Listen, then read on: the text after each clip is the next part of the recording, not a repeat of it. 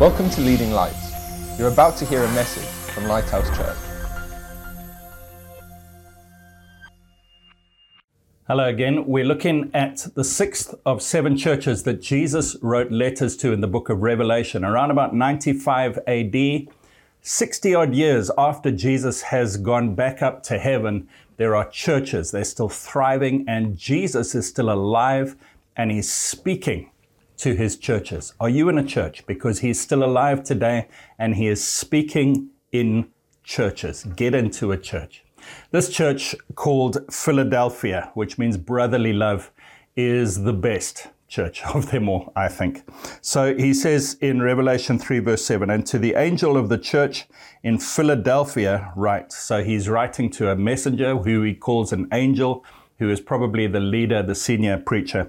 He says, to the leader of the church in Philadelphia write, these things says he who is holy, he who is true, he who has the key of David, he who opens and no one shuts, and shuts and no one opens. Jesus always starts his letters by introducing himself, and it's an aspect of his character that is relevant to that church. A, because of what they're going through, and they need to see that part of Jesus in their lives.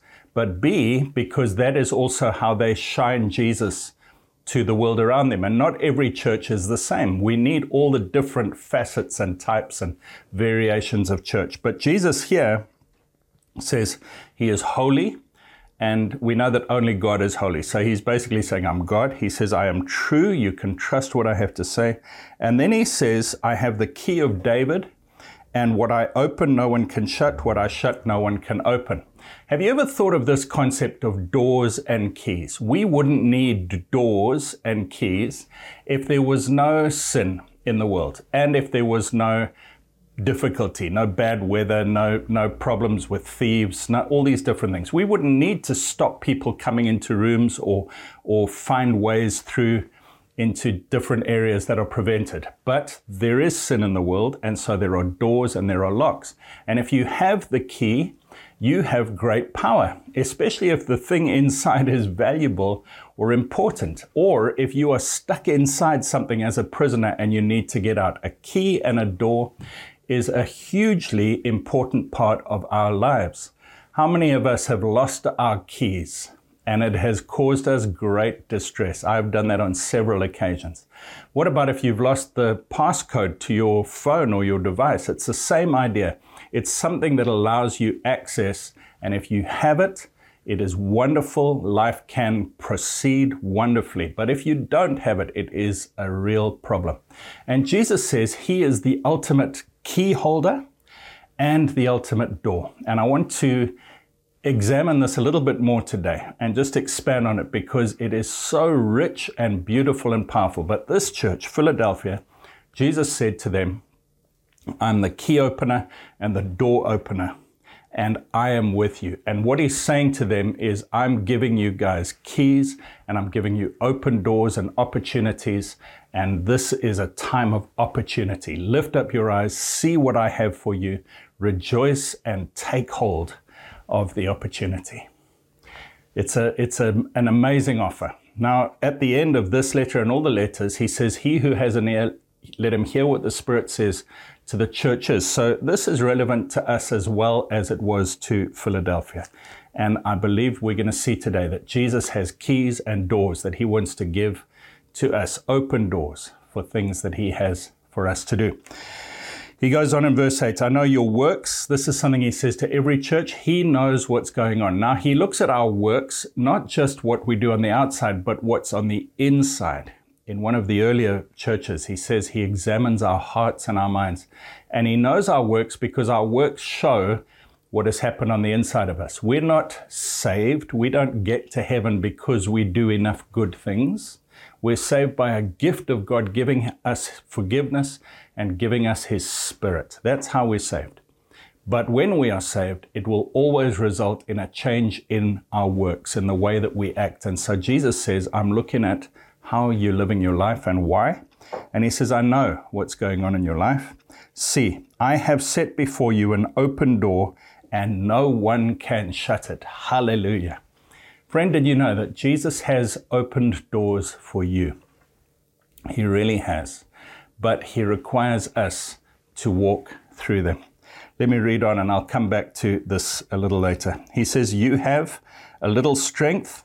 So he says, I've given you an open door for these three reasons. You have a little strength, you have kept my word, and you have not denied my name. If we keep going, he says, you've kept my word, you've not denied my name, even though you have very little strength. You have stuck at it for a long period of time. You haven't given up. Doors start to open. Friend, if you will just stay the course, if you will outlive your detractors and your enemies, if you will just stick at what God has given you to do, over time, doors start to open. And Jesus says, I've set before you an open door because, not because you're strong and amazing. No, you have very little strength, but you've kept my word and you've not denied my name. You've stayed the course. That's a word for someone today. You may be tired, you may be feeling like giving up. Jesus says, stick at it, doors start to open. Amen.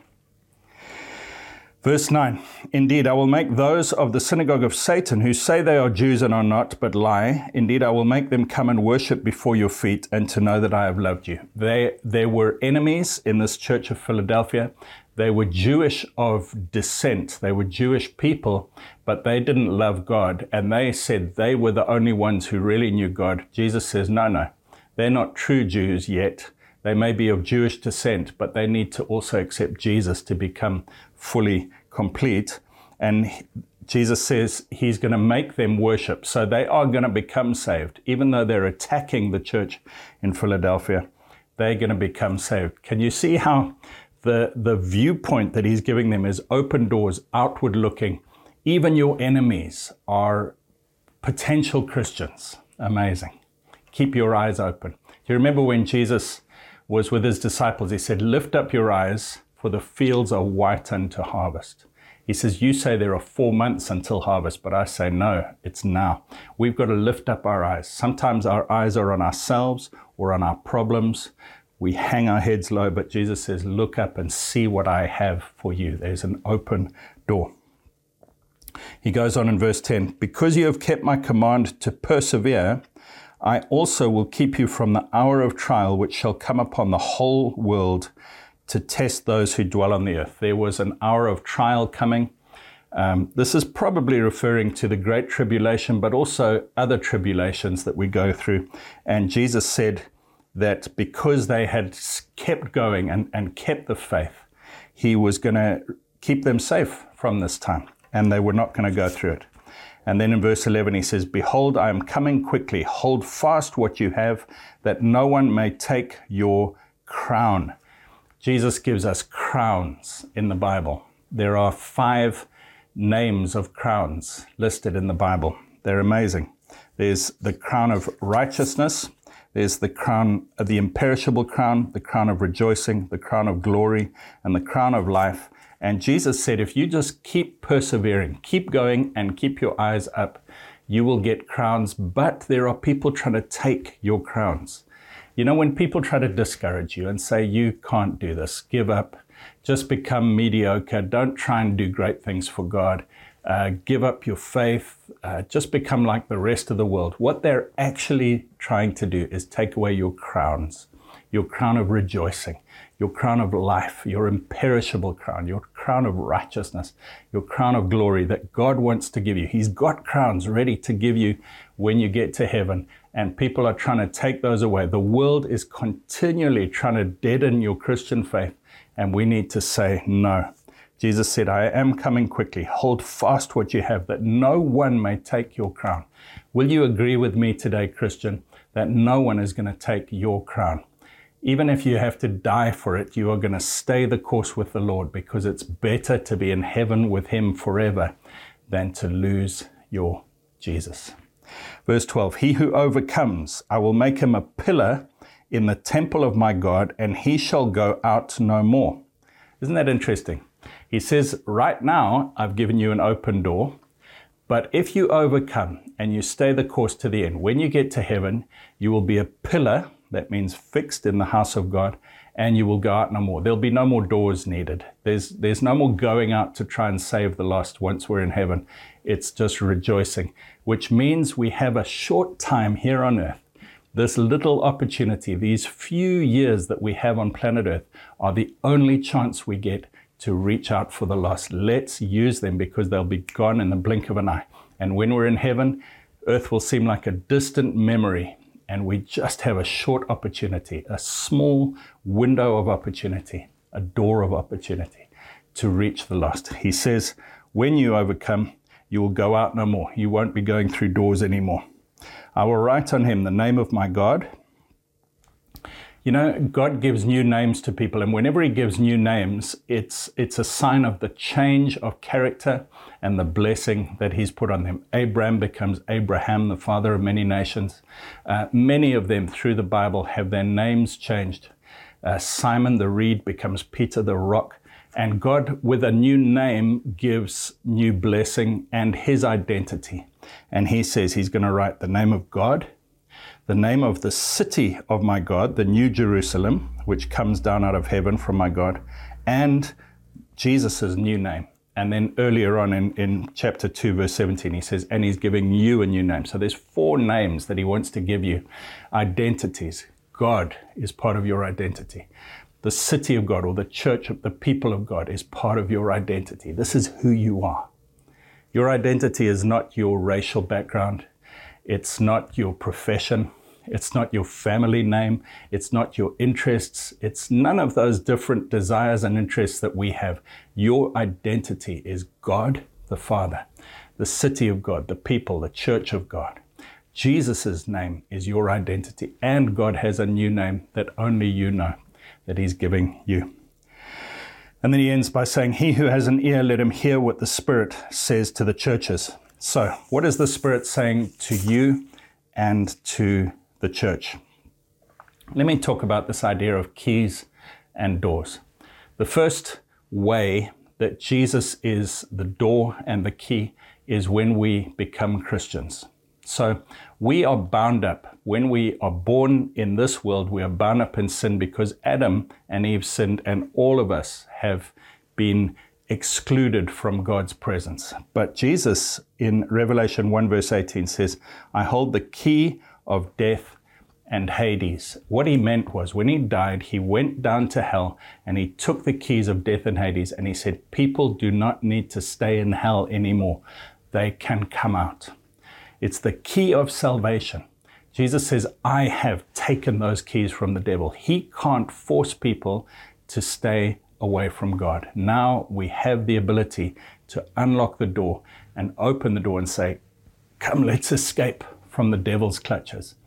You know, in John chapter 10, Jesus described himself as the good shepherd, and then he described the enemy, the devil, as the thief who comes to steal, to kill, and to destroy.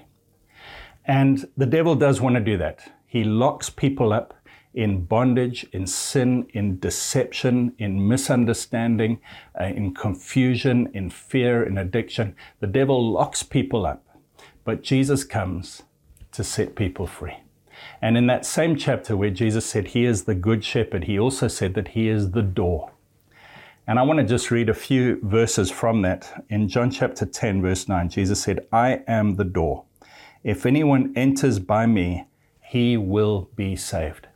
So what Jesus was saying is, I've taken the keys of death and Hades. I've opened the door so people don't need to be in hell anymore. But I'm also the door. If you come through me, you get to know me, you believe in me and love me, and you see what I've done for you by dying on the cross, you are saved. If anyone enters by me, he will be saved. That's the first way that Jesus holds keys and that he is a door. He allows people to be set free from the devil's prison and to be released. Isn't that amazing? Friend, you may be in a prison that the devil is holding you in right now. And I want to tell you, there is no prison that the devil has that Jesus cannot set you free from. There is no sin that he will not forgive. There is no bondage. There is no addiction. There is nothing that the devil can do or can hold you in that Jesus cannot set you free from. There's an amazing story in the Gospels of a man who had over 1,000 demons. The demons called themselves Legion. There were so many in him. And he came, when Jesus landed on the shore of the place where he lived, he was so bound up that he lived naked. He would cut himself. He lived in the graveyard. He was mentally disturbed because of all these demons that had bound him for so long. But it says when Jesus landed on the shore of the area where he lived, he came and he knelt down at Jesus' feet. Because no matter how much the bondage is, the presence of Jesus allows us to come and kneel at his feet, and Jesus set that man free from all of those demons. And Jesus can set us free from sin, from guilt, from addiction. Just pray this prayer with me if you need to be set free. Say, Jesus, you've promised whoever calls on your name will be saved, set free and healed. And I call on your name right now. Please come in and break the bondage. I thank you that you have the keys of death and Hades, and you can forgive me. And I trust you now that you are forgiving me right now in Jesus' name. Let us know if you prayed that prayer, leadinglightsnetwork.com. We would love to help you. The second way that Jesus has keys, or that he is a door, is the keys of the kingdom. In Matthew chapter 16, Jesus is having a conversation with Peter and the other apostles, and he says to them, who do people say that I am? And they say, some say this person, some say that. But Peter said, you are the Christ, the Son of the living God. Jesus said to him, blessed are you, Simon, son of Jonah, for flesh and blood did not reveal this to you, but my Father in heaven. You are Petros, a little rock, and on this big rock, Petra, I will build my church, and the gates of hell will not prevail. So Jesus is talking about church and growing his church and building his church. And he says straight after that, I give you the keys of the kingdom. Matthew chapter 16, verse 18. And I also say to you that you are Peter, and on this rock I will build my church, and the gates of Hades shall not prevail against it. And I will give you the keys of the kingdom. And whatever you bind on earth will be bound in heaven, and whatever you loose on earth will be loosed in heaven. Jesus was saying, I am giving you, Peter, and the church, because he mentions the word church. This is the first time he ever said the word church. He says, I'm going to build my church on this foundation of apostles and prophets, people who understand Jesus is the Son of God, revealed by God. I'm going to build my church on this truth that Jesus is the Son of God. And I'm giving the church the keys of the kingdom. Whatever you bind will be bound. Whatever you loosed will be loosed in heaven. The actual Greek says will have been loosed in heaven, will have been bound in heaven. In other words, we hear from heaven what Jesus wants to do, and he gives us keys to be able to set people free from the gates of Hades. The gates of hell will not prevail. We set people free and get them saved. But also, we heal people. We speak truth and dispel ignorance and deception. We help people. We show them love. We show them hope. We show them light. We educate people. We feed people. We do all the things that Jesus did when he was on planet Earth. And he's given us the authority, the keys to be able to do that. Now, very closely linked with this is the Great Commission. In Matthew 28, Jesus said, all authority has been given to me, therefore you go and make disciples of all the nationalities, baptizing them, teaching them, and I'm with you always to the end of the age. It's the same idea. Jesus gives the keys, and he is the door for us to become saved, but then he gives us keys to go and save others.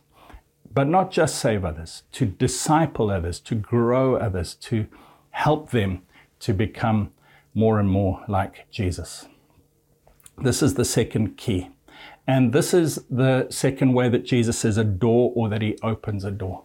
He makes a way for us. When we are willing as Christians, he makes a way for us to obey the Great Commission. He opens doors for us. He speaks to our hearts and he says, go to speak to that person, go to this place, go to that event. He helps us to pray the right way. He gives us opportunities. He gives us power to lay hands on the sick and they recover, and to have the right words to say to someone. He gives keys, the keys of the kingdom, to set people free from hell. And he gives us open doors to be able to share the gospel. Amazing.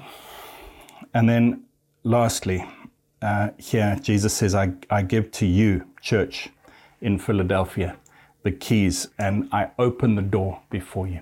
Let me just show you how this worked. In Acts chapter 16, I'm just going to give you a quick few examples of how this works in real life. In Acts chapter 16, Paul and his friends were trying to obey God's Great Commission. And in verse 6 it says, "Now when they had gone through Phrygia and the region of Galatia, they were forbidden by the Holy Spirit to preach the word in Asia." Asia is Ephesus. So they wanted to go to Ephesus, and the Holy Spirit closed the door, said to them, "No, that's not right." After they came to Mysia, they tried to go into Bithynia, but the Spirit did not permit them. Another door closed. Jesus said, "That's not the right time yet to go to Bithynia." But the Spirit did not permit them. So passing by Mysia, they came down to Troas, and a vision appeared to Paul in the night, a man of Macedonia, saying, "Come over and share God's word with us." The door opened to go to Macedonia. Can you see how God is closing and opening doors to lead us in obeying the Great Commission? It's an amazing story. There are 3 or 4 examples. So he's mentioned Ephesus here, where he tried to go in Acts chapter 16, but he was prevented. But later on in Acts chapter 18, he did go, and he writes from Ephesus in 1 Corinthians 16 verse 9. He says, "A great and effective door has opened to me here, and there are many adversaries." God opens doors, but that doesn't mean he takes away the enemies and the opposition. There are adversaries. Just like when the Israelites went into the promised land, there were still giants to be fought. God has opened doors for us, but there is still opposition for us to overcome. That's the first example. Then Troas. He mentions Troas in this passage about doors opening and closing. In 2 Corinthians 2 verse 12, it says, "Furthermore," Paul speaking, "when I came to Troas to preach Christ's gospel, and a door was opened to me by the Lord, I had no rest in my spirit because I did not find Titus my brother, but taking my leave of them, I departed to Macedonia." Again, Macedonia speaking here. So what Paul says is, I came here, there was an open door, but there was no one to help me. Friends, Jesus opens doors to us, not so much as individuals, but as groups of Christians. And you need to team up with others and say, what is the door that God is opening for us? If God has opened a door for you in your workplace to speak to people, to pray for people, get another Christian to agree with you in prayer. We are supposed to do things together. And when we stand together, then things happen. Just a third one. The last one I'm going to mention was Rome. Paul is writing to the Colossians when he's in prison in Rome, and he says, "Meanwhile, praying also for us, that God would open to us a door for the word, to speak the mystery of Christ, for which I am also in chains." Paul said to the Colossians, please pray that while I'm here in prison, God would open a door, not a prison door for me to be set free, no, a spiritual door for me to be able to share the gospel with those who are around me.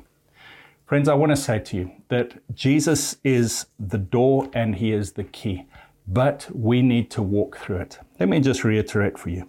He has the keys of death and Hades. Revelation 1 verse 18, he says, I am the one who holds the keys of death and Hades.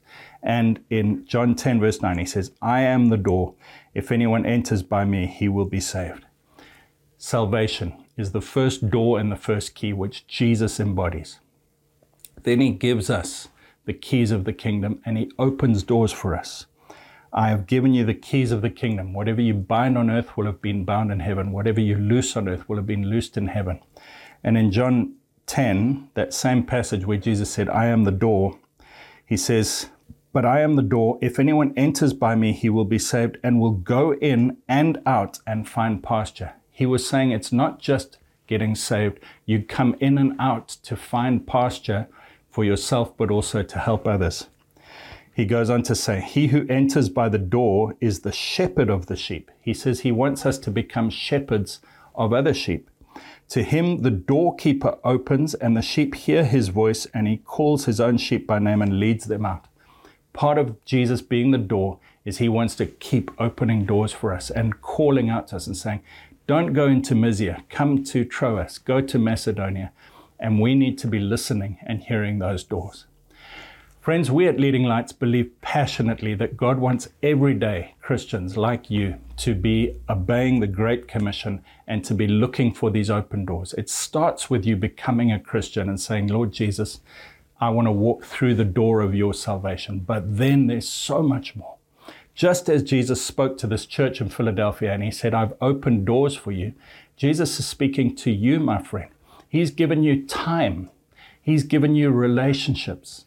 He's given you opportunities. He's given you favor. He's given you money and resources. He's given you talents and gifts.